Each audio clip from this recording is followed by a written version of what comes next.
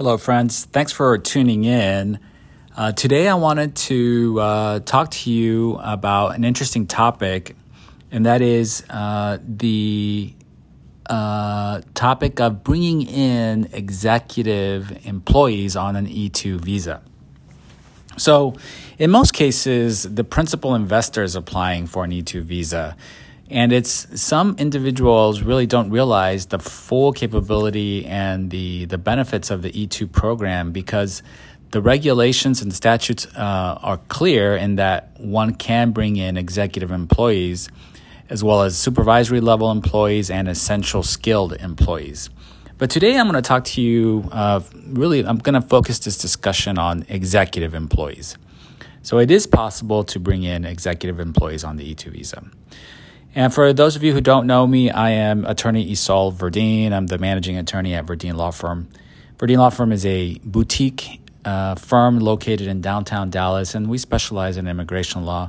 Mostly investor visas is what we handle here at the firm. All right, so let's get to it. Executive visas, super interesting, and I find it interesting that when I'm discussing with my investors that they can bring in their executives on the E-2 visa, that they're surprised. And sometimes it's the first time they've heard of it. So it is possible. So at the primary level or the most fundamental level, it's important to understand what an executive role is defined as under the regulations and statutes. The government really looks at the role to see whether that position is going to exert a great level of authority as to the corporate, the E-2 enterprise's policies, as well as the strategy or direction of the business.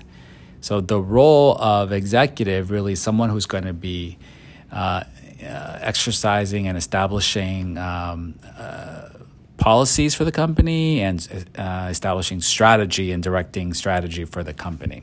So this is kind of what an executive does. So that's the role. So now let's look at the applicant. So the question then becomes, does the applicant meet the requirements for the executive role? So we now looked and we focus our attention on the qualifications of the applicant. So the government is going to be interested primarily in the experience of the applicant. Does he or she have relevant experience in the industry or in that level of executive role in their past professional experience? And that is usually shown by resumes, CVs, prior employer letters, establishing the role of the applicant in with former employers. Also showing the relevant education. Does the applicant have business background, business degrees, or graduate degrees? Are they educated? The more educated the applicant is, the higher the odds are of getting a successful application for an E-2 executive.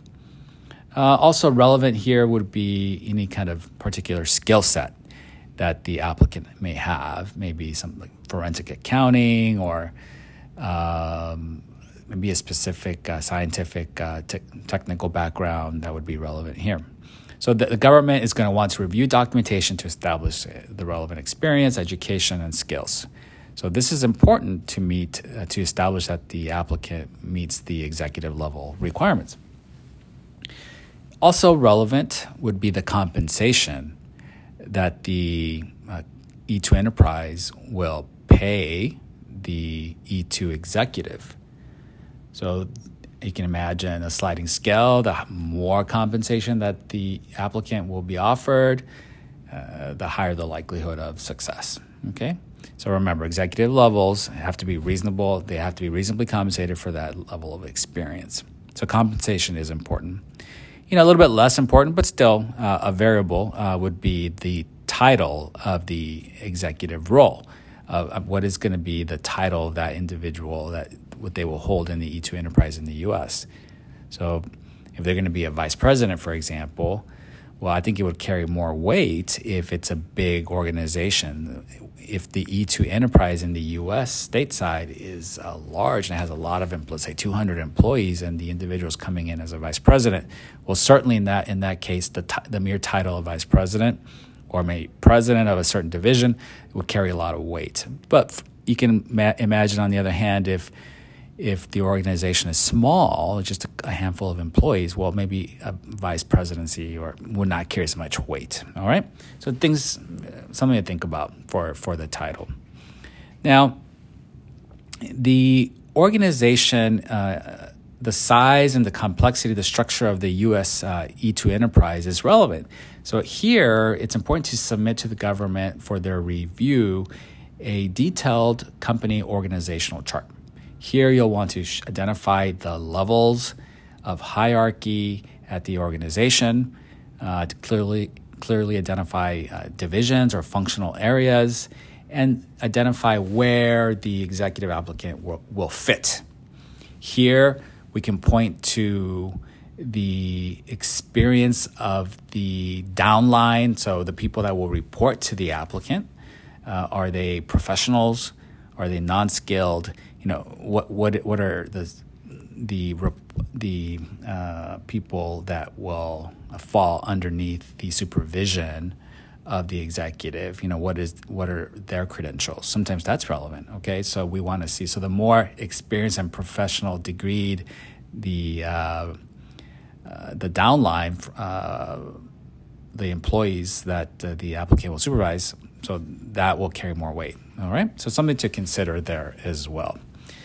Now, again, the government officer will take a holistic approach to all the evidence presented to establish the executive qualifications and look at the job description to identify whether the role is of an executive nature. So, bottom line is this. E-2 enterprises can bring in executive teams from abroad, as long as they remember that they have to share the same nationality. So they have to share the same country passport as the E-2 investor. This is important, all right? So get creative. Think about it as an option. If you have questions, Verdin is here to guide you through that process and answer your questions. Thank you.